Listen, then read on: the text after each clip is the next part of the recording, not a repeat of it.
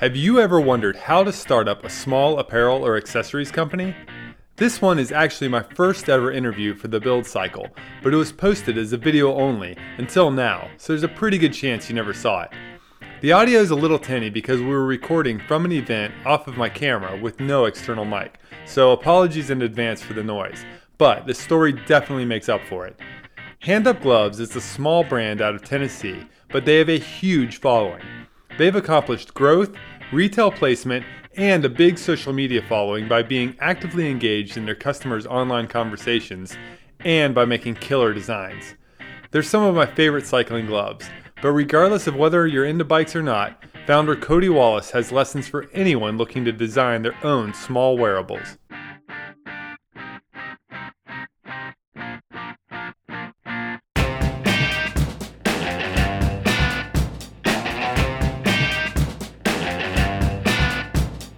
Welcome to the Build Cycle, the podcast by Tyler Benedict that explores the startup stories and growth tactics of hundreds of entrepreneurs, plus his own tips and tricks learned over 2 decades of launching, running, and growing businesses, including BikeRumor.com, the world's largest and most popular cycling tech blog.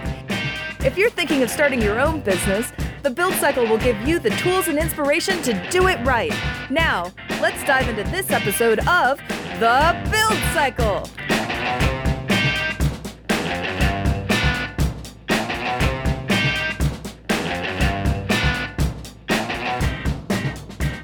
I'm here with Cody Wallis of Handup Gloves, and we're going to talk about how he broke into the cycling industry.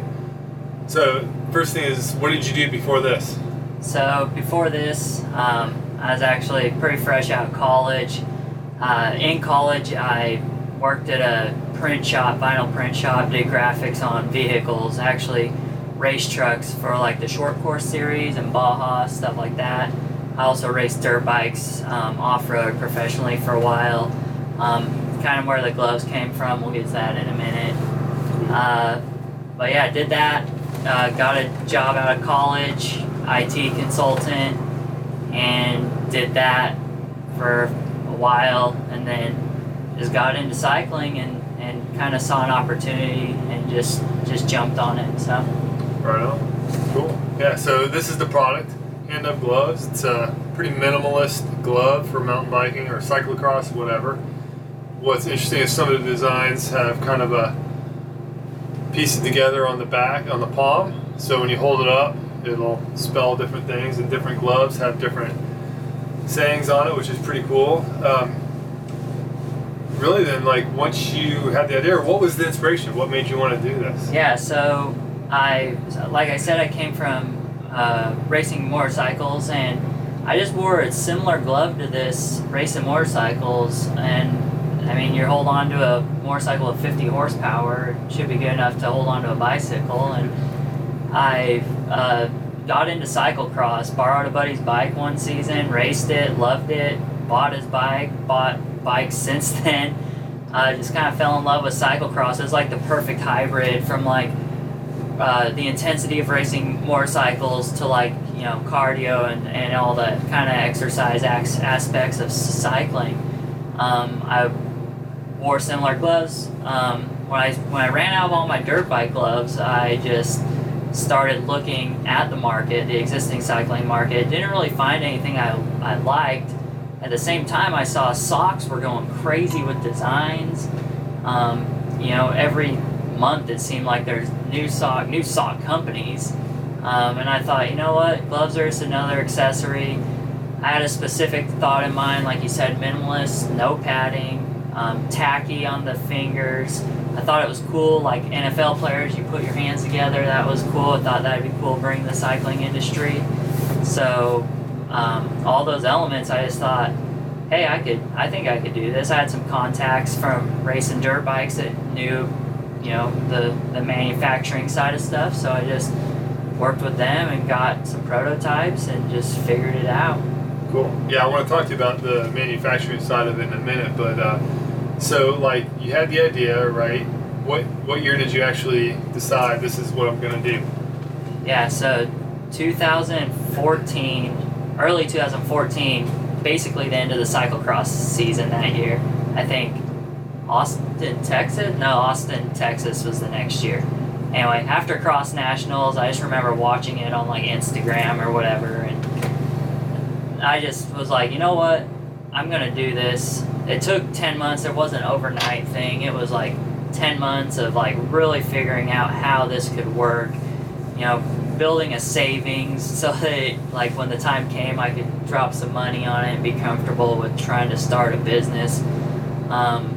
And so 10 months of that, early 2014, end of 2014, it was like November, December, we got our first product out, and that was 2015 then? 2000. First product out, or 2014? End of 2014. Okay. So. Right on. And then, so, you kind of mentioned savings and stuff. What, if you don't mind asking, like, what was the startup cost, or where'd you get your startup capital? Yeah, it was literally savings account. Talked with my wife. Just basically said like, I want to do this. I think it'll work.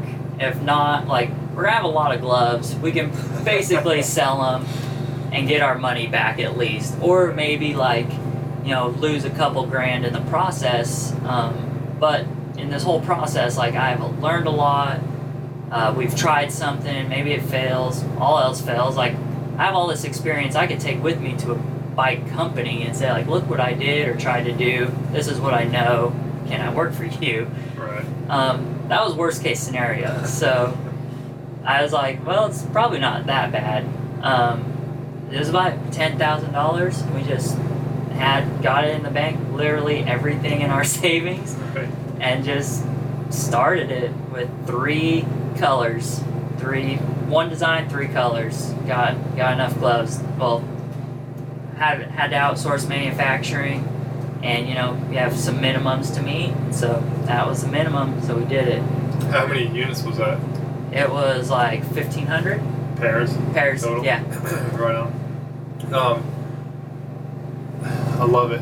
And so you mentioned earlier too, your wife had a job, right? So like you guys had some income. This was the experiment on the side. Yeah, and that's what I mean. I still had a job for a while, and it was this was really like, hey, let's see if this will work, and if at most it will fund like our biking habit, and at worst we could just be like, oh, I have this experience now, and it like kind of shows initiative too. Like, I got this experience because I was like willing to take a risk and like do this, and I taught myself or found the people to teach me.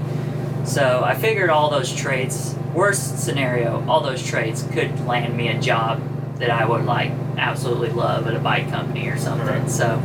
Well, it hasn't come to that yet, right? It hasn't come to that yet. So how long did it take you to sell through those first 1,500 pair?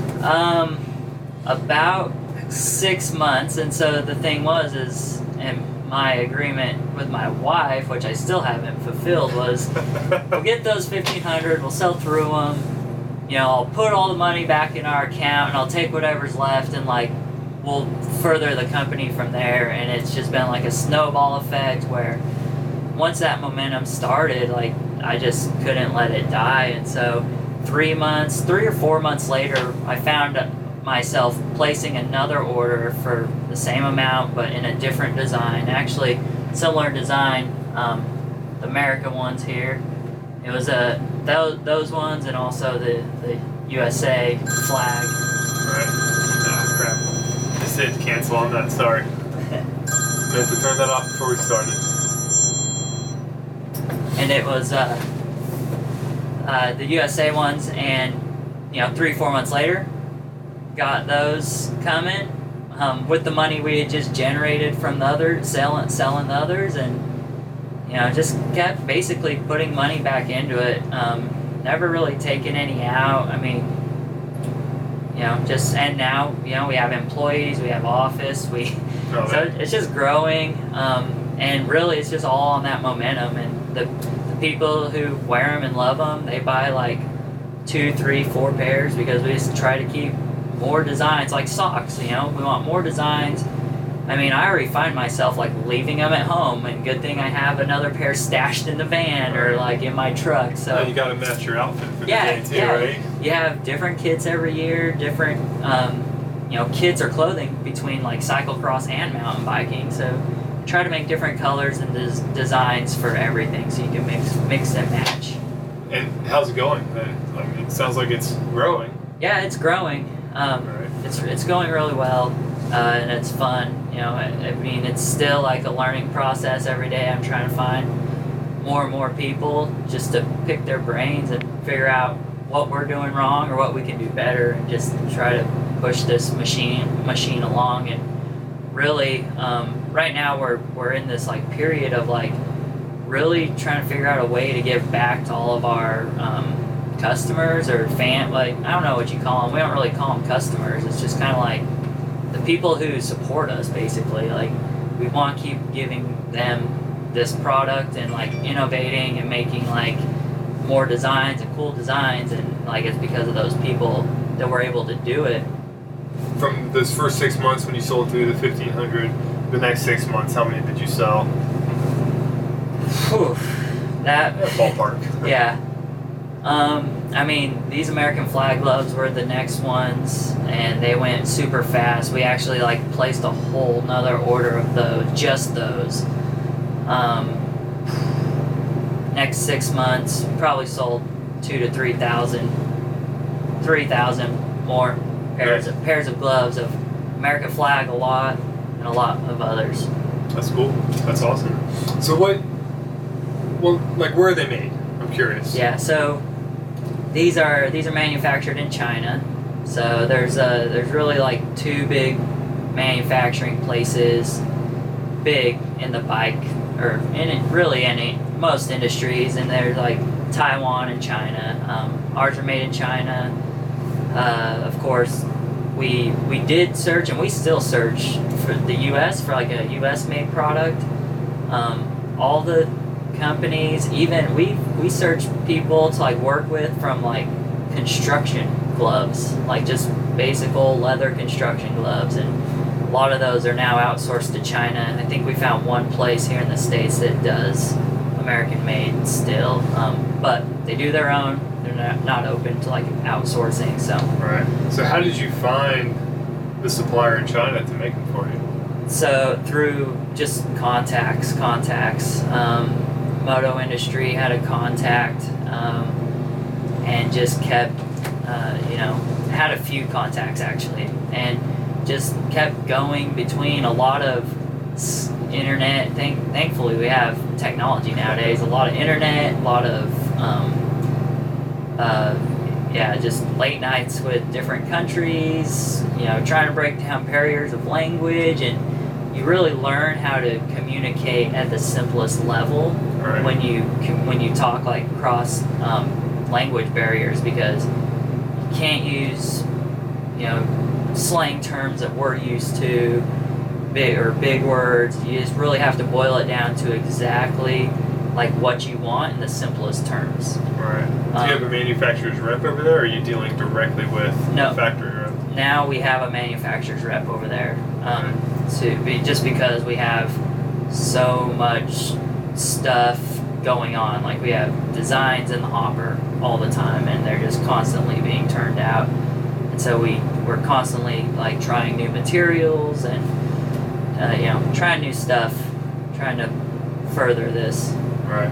Well, I mean, there's a lot of things I like about your gloves. And a couple of us at Bike Room have tried them. We're all fans. So, like, with that, I know every time you add a layer, the margins get reduced, and your gloves are not expensive. So, like, when you added a manufacturer's rep a rep between you and the factory, did that hurt you guys, or did you already have like a lot of extra wiggle room built in when you came up with pricing? It hurts us, but at the same time, it reduces a lot of time that we have to spend managing that, or myself.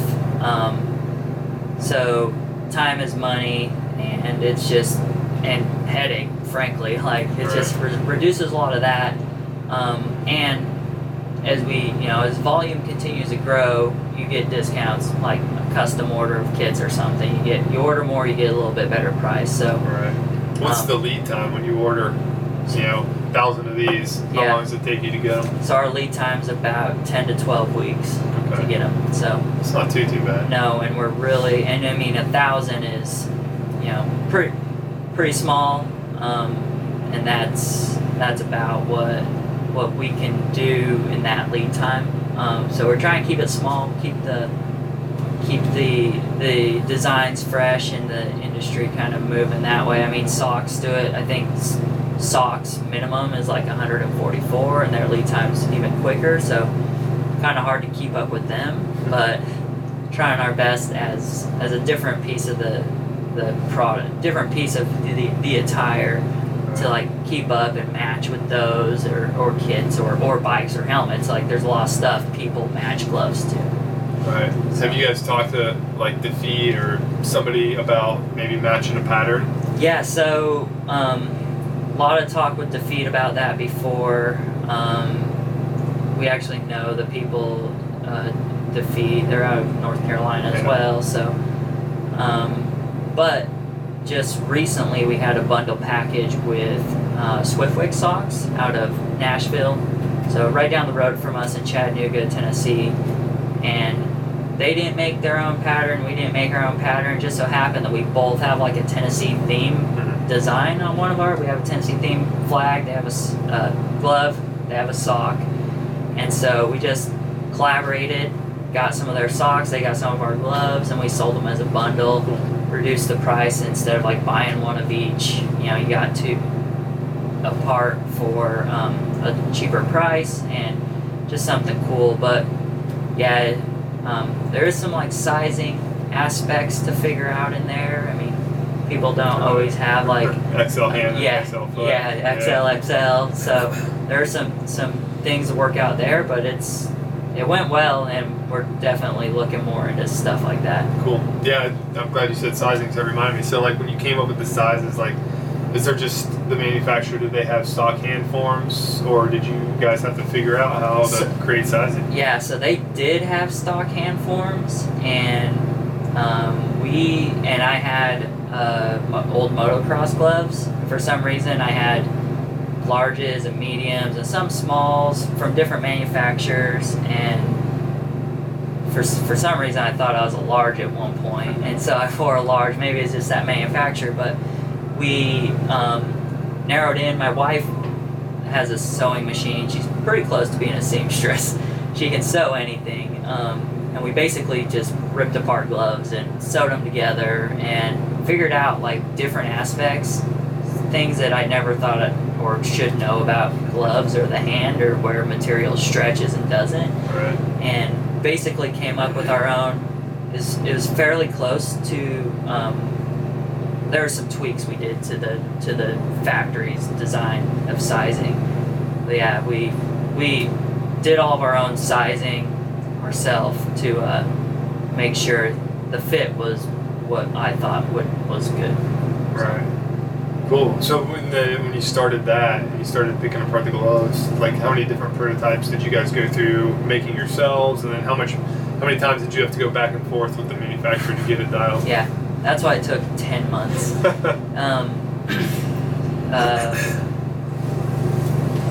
We did a lot of prototypes. We had ourselves probably had 3 or 4, but I want to say between factories and different factories, there's probably like 10 different prototypes, and there's still.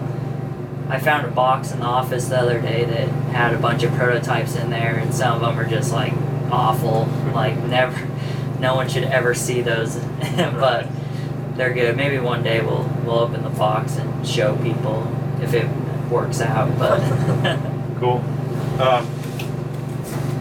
Marketing methods. You're here. We're at the USA Cycling National Championships in Hartford, Connecticut for the 2017 ones. Yep. It's freezing outside. You guys are bundled up next to the space heater in your tent. Like people try them on, and like when I was there, just taking some pictures of the new ones, which we'll get to in a second. I mean, you sold probably 10 pair in like 10 minutes, which is awesome. But so besides going around to different events and stuff, how are you getting the word out? Yeah. Definitely the best way is people just trying them on. When people try them on, they realize the fit. They just like them. And so many times I hear like, "Oh, those are nice." Oh, and they always say, "Oh, those fit like a glove," like pun intended. So that's the best way. Now that's the hardest way to scale because I need them everywhere all the time for people to try them on. Outside of that, we really just try to build a community of people who like them, and that's why we have stuff on the palms too. Is early on I recognized like the way that we were going to sell these, or it's one thing to make a product and it's another thing to like sell it or have people want to buy it. And I'm not by nature a salesman. I don't go around and tell people how much better these are than anyone else's or anything. It's all really personal preference, but I wanted people to feel like they became part of something when they bought the gloves and want to come back. The fit's great. I'm glad that people like the fit and they last and everyone's happy with that, but it's really about being part of something. So that was one thing, printing stuff on the palms. People put them up on Instagram. I mean, that's our number one marketing thing too, is like people see that, no one else has that, and people start asking questions, where are your gloves from, where is this? And we get tagged all the time of people, saying or listing us, like explaining to their friends who the gloves are made by, which is great. So that was basically a key thing. Now, did you think that would happen ahead of time? Was that intentional, getting it to people to share and making it cool, or was it just like, that might be kind of cool? I don't know if it's intentional. I think maybe a part of me hoped it would happen, but it wasn't like, I wasn't banking on it. I was just trying to make a good glove, and then as that became the thing that spread the word to everybody, then it was like, all right, this is what we need to do. So cool, right on. So then, long-term planning, or long-term growth prospects. This is one of the new ones, right? Yep. So the new ones that you guys just launched recently are kind of a quote-unquote winter version. It's got a fleece lining on the tops, kind of a double layer thumb and full terry, whereas the other ones have a little bit of a leather grip because we all know in the winter we need to wipe our nose constantly. Double, yeah. So, growth would be maybe a little bit of product, like line extensions. What else? Like, what are the kind of like the next 12 months long term, and then where do you see this thing in 5 years? Yeah. We just did last year. Everyone was talking about winter glove. We did have some prototypes, but I wasn't happy with them, so we didn't go through with it. This year we finally got on top of it. Like you said, we got that thermal top, kind of wind resistance, but really we still wanted to make the glove have the dexterity like all of our other gloves. We didn't want you to feel like you were fumbling around with levers or like trying to find your brakes in your gloves. So try to keep it very minimalist again while offering that wind and kind of like weather resistance on the top layer where a lot of it comes from anyway. That's this year. Next year we're looking into some other things as far as gloves go, other niche glove needs for certain, I guess, like races or certain aspects of like, we got cyclocross, you got different forms of mountain biking from cross country to enduro to downhill. So trying to get more into those with some unique gloves. We're also looking at some other cool stuff as far as like expanding outside of gloves and going to other things. So those are kind of just starting now, so don't want to mention anything because they may never come to fruition, but we are expanding into outside of gloves. But really, like, we just want to do gloves really well. I mean, that's what we are. We're Handup gloves, so we just want to keep doing gloves really well. We have a lot of other ideas of how to, expand into these other like niche mountain biking sports or niche, I guess, subcultures of mountain biking. And then outside of that, we also, once a month in our hometown of Chattanooga, we throw free events. We did like an enduro at a local race or a local trail system. The other night it was a ugly Christmas sweater enduro, so everyone wore ugly sweaters, and so people come. A lot of people wear hand-up gloves at those events. Some people don't. Doesn't matter. We're just trying to build that community of people who ride bikes. Just come ride bikes with us and have fun. So, looking into throwing some more bigger events as well. Right on. So a couple more questions about not so much growth, but sort of like when you decide to launch something. So for this, there was a need because cyclocross is kind of what I think inspired the line originally, but obviously cyclocross is done in the winter, it's cold, and your original gloves were pretty thin.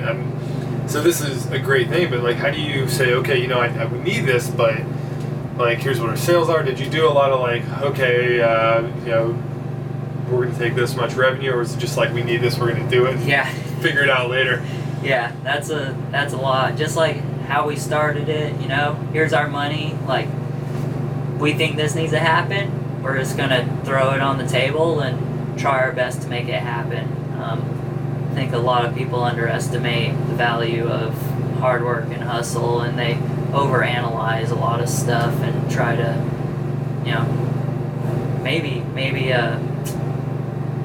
figure out why it shouldn't work or find out the points that will fail. But we just say we need a cyclocross. We need a more colder weather version cyclocross glove. Right. Revenue, that doesn't matter. We'll figure that out on the back end. We're just gonna make it, and we're gonna hopefully make it right. All right. So, well, I think you kind of proved the concept with these, and it's I suppose a fairly low risk venture at that point. The downside is you have some gloves sitting out for a couple years you got to sell, but I think they'll do well for you for sure. Thanks. The sales side of it, do you guys only sell direct? Do you sell into shops? Do you go through a distributor? Yep. So we have multiple ways of selling. So we do a lot of online stuff direct on our website.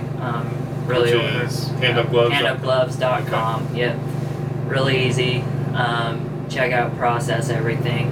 We also sell directly to dealers and have distributors in other countries as well as different parts of the United States. So we're out of the Southeast Tennessee area. We do really well dealing with our dealers there. We have all of our inventory in-house, but there's some regions, Northwest, completely across the country from us. It should be a different country almost. So we have a distributor there, and in the Southwest that handle those territories. They have all the relationships with the bike shops, so they get a bulk of the gloves. They get to distribute them. How did you find these guys? From a trade show like Interbike, or just cold calling distributors? No, they just came to us. That's awesome. So that's the best way. Yeah, we've been really lucky and haven't had to really seek out stuff like that. My focus is just the end consumer. I want to know every single person who's our end consumer. I want to, and a lot of you guys out there who buy our gloves, I probably know you by your Instagram name. If you come introduce yourself as John or Joe at an event, probably won't know that, but if you said your Instagram name, I'd know exactly who you are. Distributors, bike shops have a huge part in that too. Without them, or without distributors, we don't get into a lot of bike shops. Without bike shops, a lot of people don't even know about us or have the chance to try them on unless they order on our website. Unless they take that chance and spend that $26 to order them on our website. So, as far as the other dealers though, a lot of dealers contact us directly. And we do have an easy process for them online too. Just check out page, have their own little section. They check out, boom, they get their glove shipped home in 2 to 3 days. So sweet. And then is it, they're getting wholesale pricing because they're reselling it, so they have to order 5 at a time, 10 at a time. Are there? Yep, there are some. For them? There are some minimums. We're pretty loose with that. If you're a cool shop and we like you, and kind of bend the rules and let you do whatever, but We do like shops or prefer shops that are committed to the brand. We're a company just like a bike shop, and so like, you know, if we want you to be as invested in us as we will try to be invested in you. All right, at that point, my camera cut off, so we decided to take a little break, and we're going to pick this up the next day where we're going to talk about marketing and some logistics and a couple other little hurdles that people tend to get obsessed with, and it just kind of creates this paralysis. And so we're going to talk about why you should just go for it and figure the rest out along the way. You mentioned a lot of Instagram stuff. You follow a lot of people on Instagram, but how are you guys using social media? What else are you doing to market besides being at the events? Yeah, so as you know, we come out to the events, but that's not scalable. You have to have physical people here. It's not as scalable as social media. Social media allows us to be everywhere all the time. And so we do a lot of Instagram. That's probably our biggest focus. We also do use Facebook and Twitter. But really, that's where the people's attention is all the time. I mean, you just look up CXNats, hashtag CXNats today, and you already have like 1,000 posts just from this week. It's like Instagram's the easiest way to share stuff, so that's what we focus our time on. How do you measure that? Any return on that? Yeah, so that's interesting because you can't directly see traffic from Instagram. I think just recently they started being able to, we can see, you know, where that traffic is coming from Instagram, but up until about 6 months ago, you couldn't see that. And you couldn't analytically measure it, but I just knew that that's what was working. Right. And I mean, we follow a lot of people, and I think there's this weird, like, unspoken rule of, like, you have to have all these followers, like 10,000 followers or more, whatever, but then you should only be following, like, 100 people, and that like, indicates that you're cool or you're successful, I guess. But really, like, we follow a lot of people. Every order that comes in, we try to go find that person on Instagram. We want to figure out, you know, what they're doing in their life, you know, what we could be better at. Maybe there's like another product we need to offer. Right. So we're constantly researching and using social media to research designs, people, just ideas, instead of just using it as a pushing out content as marketing. All right. So. All right, so I got 3 more questions about that. I'll rapid fire them. You can answer them how you want. Are you doing any paid ads on social media, or is it all just kind of using the social aspect of social media? Yep. And I'm forgetting the third now, but the second is, you mentioned in another conversation that you just hired somebody a little while ago that's their job is social media, really, and marketing for you guys. Yep. And so my question on that is, like, how are you tracking the justification for their salary and what they're doing? And I'll think of the third one later. Yeah. So we do paid stuff through Facebook, Twitter. Instagram's a part of Facebook. So we do paid as well. And as far as, the best investment, besides, ordering more gloves, was hiring somebody who helped with the just marketing in general, like from paid to organic to the PR, social media stuff. And I haven't really measured the return on investment from that salary, but I know that that's the most important piece to this puzzle. And so I needed someone's full attention on it at all times.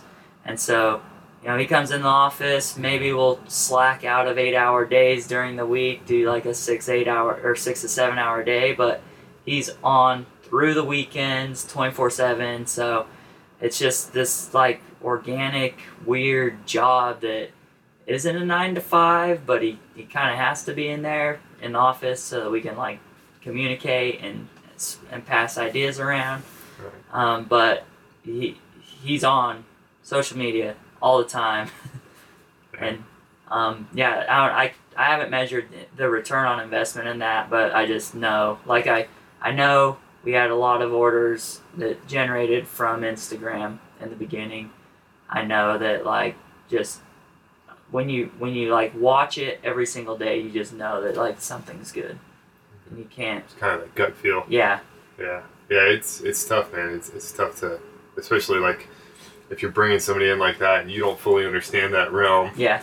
Like kind of trying to get them to explain what they're doing or understand what they're doing and then measure it. But yeah. Yeah, it is. Like I mean, if you're growing, you're growing. Yeah. But yeah, we keep growing, so that's something's working. So just keep doing the same of what's working and try little experiments here and there and figure out if we can grow differently. Right. Cool. And then with the paid stuff, do you guys, when you do a paid push on Facebook or Twitter or whatever, what are you trying to get out of that? Like a bump in likes and fans and followers, or are you trying to get that to translate directly into sales? It's both. I mean, when we do paid stuff, we look at paid stuff as like quantity, and then all of our organic stuff is quality. So really, what we're trying to do with the paid stuff is just reach people that haven't heard of us before, or and that's easy to do through those tools because you can hone in on different states and different interests of people. And so when we do paid stuff, it's purely to grab the attention of people who might not know about us yet. Right. And then once we get them in, and so there's a quantity aspect of it, and then the quality is just producing good content and constantly like caring about our customers. Right. And so hopefully, these people come into our little ecosystem and become a fan or a customer, and we can give them value back in ways of like, helping them build their following if that's what they're interested in, or just they buy a set of gloves, hopefully they're happy with that. Right. So you're just entertaining them. I feel like a lot of it's entertainment. You provide something of value, and in your case it's cool, pretty pictures, right? Which is what Instagram's all about. Yeah. Really. Yeah. Yeah. All right. So I remembered my third one. It's and now it's escaping me. Damn it. The design on the gloves with the thing like this. When you came up with that, was that intentional, or you think, you know what, people are gonna photograph this is gonna blow up, or was it just like, it's kind of cool? Let's do it. Yeah. In the back of my mind, that was always a piece of the puzzle as far as marketing. I knew that we could make a great glove, we could make a cool design, but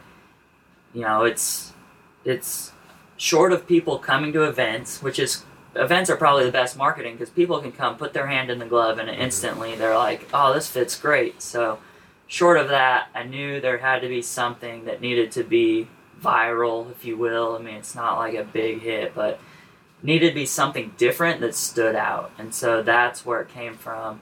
I like football as well, and I just thought, man, that's cool. Receivers do that on their gloves. All the bigger sporting apparel companies did it with their gloves. So I thought we could bring that to the cycling world too, and adds a little bit of functionality with the like grip of the tackiness. But yeah, thought let's kill two birds with one stone here, or three, and like get some marketing out of it too. Yeah, that's cool. Right on. All right, so let's move on to logistics. So you do this Instagram, you get people to check it out, they order. What's the back end system like? Yeah, and are you guys still using the same system as when you started? Like, what's the shopping cart and shipping setup like? Yeah, so when we started, first year I say was just the trial year.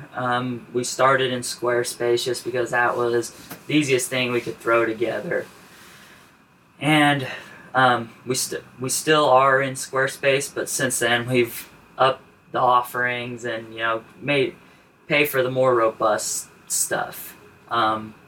There is getting to a point where we need more functionality, so we're going to be exploring that, how to make that better. But yeah, start in Squarespace, still there.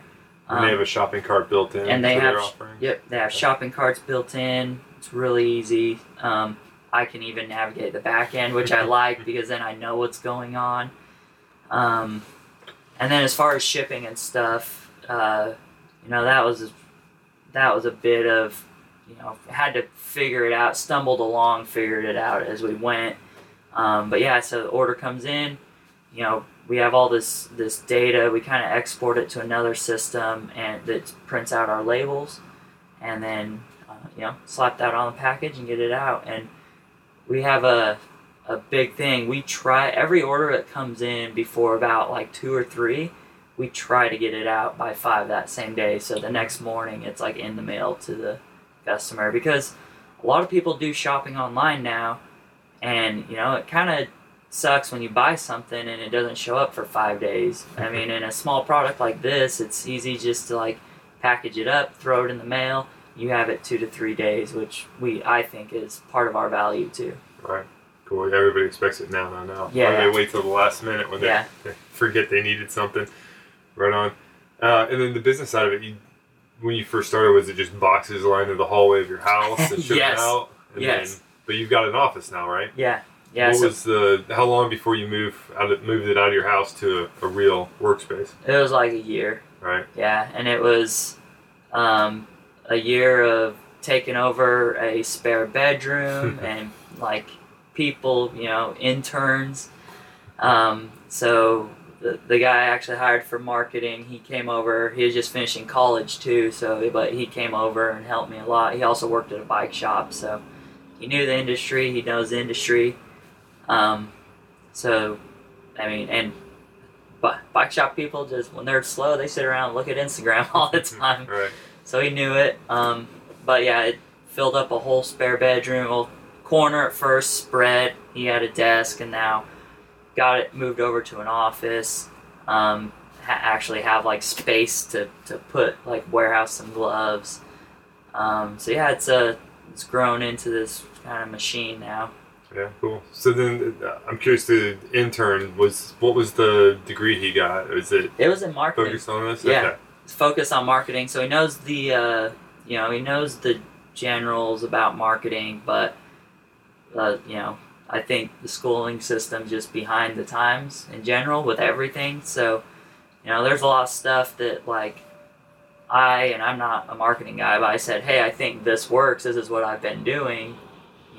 And then with his input, we've like made it better, and so it's really good now. I think it's really good. It seems to be working. So how'd you find the intern in the first place? He's worked at the bike shop I went to, okay. And just got to know him. Found out he was a marketing guy. Asked him for some help or just advice, and wanted to pick his brain about like what college was teaching him, and he had some good general marketing stuff, and then kind of translated that into like, well, here's what like I'm trying to do, and here's what I think is working, and yeah, he just kind of hopped on board and helped out, and when he graduated, I was like, come work for me. Cool. So yeah, and the last thing, because we talked about this in a separate conversation when we first discussed some logistics and the back end website and all this about. Like you kind of figured it out on the fly, right? Yeah. And that seems to be an important thing, but I was hoping you could kind of reiterate what you said about just not getting bogged down in the details. Yeah, and I have a couple other friends that are starting products or making products in the outdoor industry now, kind of doing their own thing, but they call me once in a while and they ask me, off the wall questions that I personally don't think, I mean, it's always in the back of your head, and it was in the back of my head at that time too. So I guess it's a good question, but it's, the logistics, like they want to know, how the shipping happens, and really like it is scary because you don't know, and like what's going to happen if you get your first order and then like you don't know how to ship it to somebody. I mean, my thought was, worst case scenario, I'll just go down to the post office and sit with a guy and figure it out then. I was able to like find a system and get everything like shipped out the first time, but really, they're starting their own little product or company, and they're focused on like the logistics and kind of almost making excuses of why they shouldn't do their company because like they don't know the logistics of it yet. And I mean, there's a lot of stuff that we still stumble through as it's like the first time through it, but you just can't. You gotta focus on just like your product and making it sell and making the best product that you can, and then just figure that stuff out later. Another thing is like they're really focused on what's the best or the cheapest shipping or this or that, and I just tell them like you're gonna leave money on the table. Like first time you're gonna pay probably twice what you should for shipping, but over time you like figure it out. Your costs come down. You can like work with a direct carrier, but at the start you shouldn't be focused on making those relationships unless you plan on doing just like bulk shipments right out the door. Right. So yeah, the important thing is just get going, right? Build some momentum and figure it out as you go. Yeah, just get going. Cool, so. Right on. Well, I appreciate your time and high five. Thanks. All right.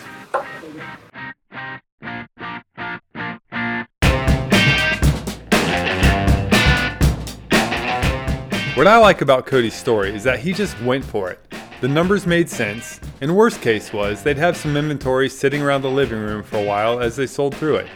But as often happens, if you're designing something that scratches your own itch and it looks cool, chances are pretty good you can find a few thousand other folks willing to part with $20 or so. If that's enough to create a business for you, even if it's just a side hustle, that's a lot of extra income that buys you a lot of freedom. This episode will have a simple follow-up post on the Build Cycle blog, with a link back to the original video for those wanting to take a deeper dive. Before you go, I just want to say a huge thank you to all of our subscribers that have helped us get an amazing 4.5-star rating on iTunes. I'm so glad you like the podcast. If you have a company or founder you'd like me to interview, message me on Facebook, Twitter, or Instagram. I'm at The Build Cycle on all three. Here's hoping this episode was just the hand up you needed to get going. Until next time, keep building.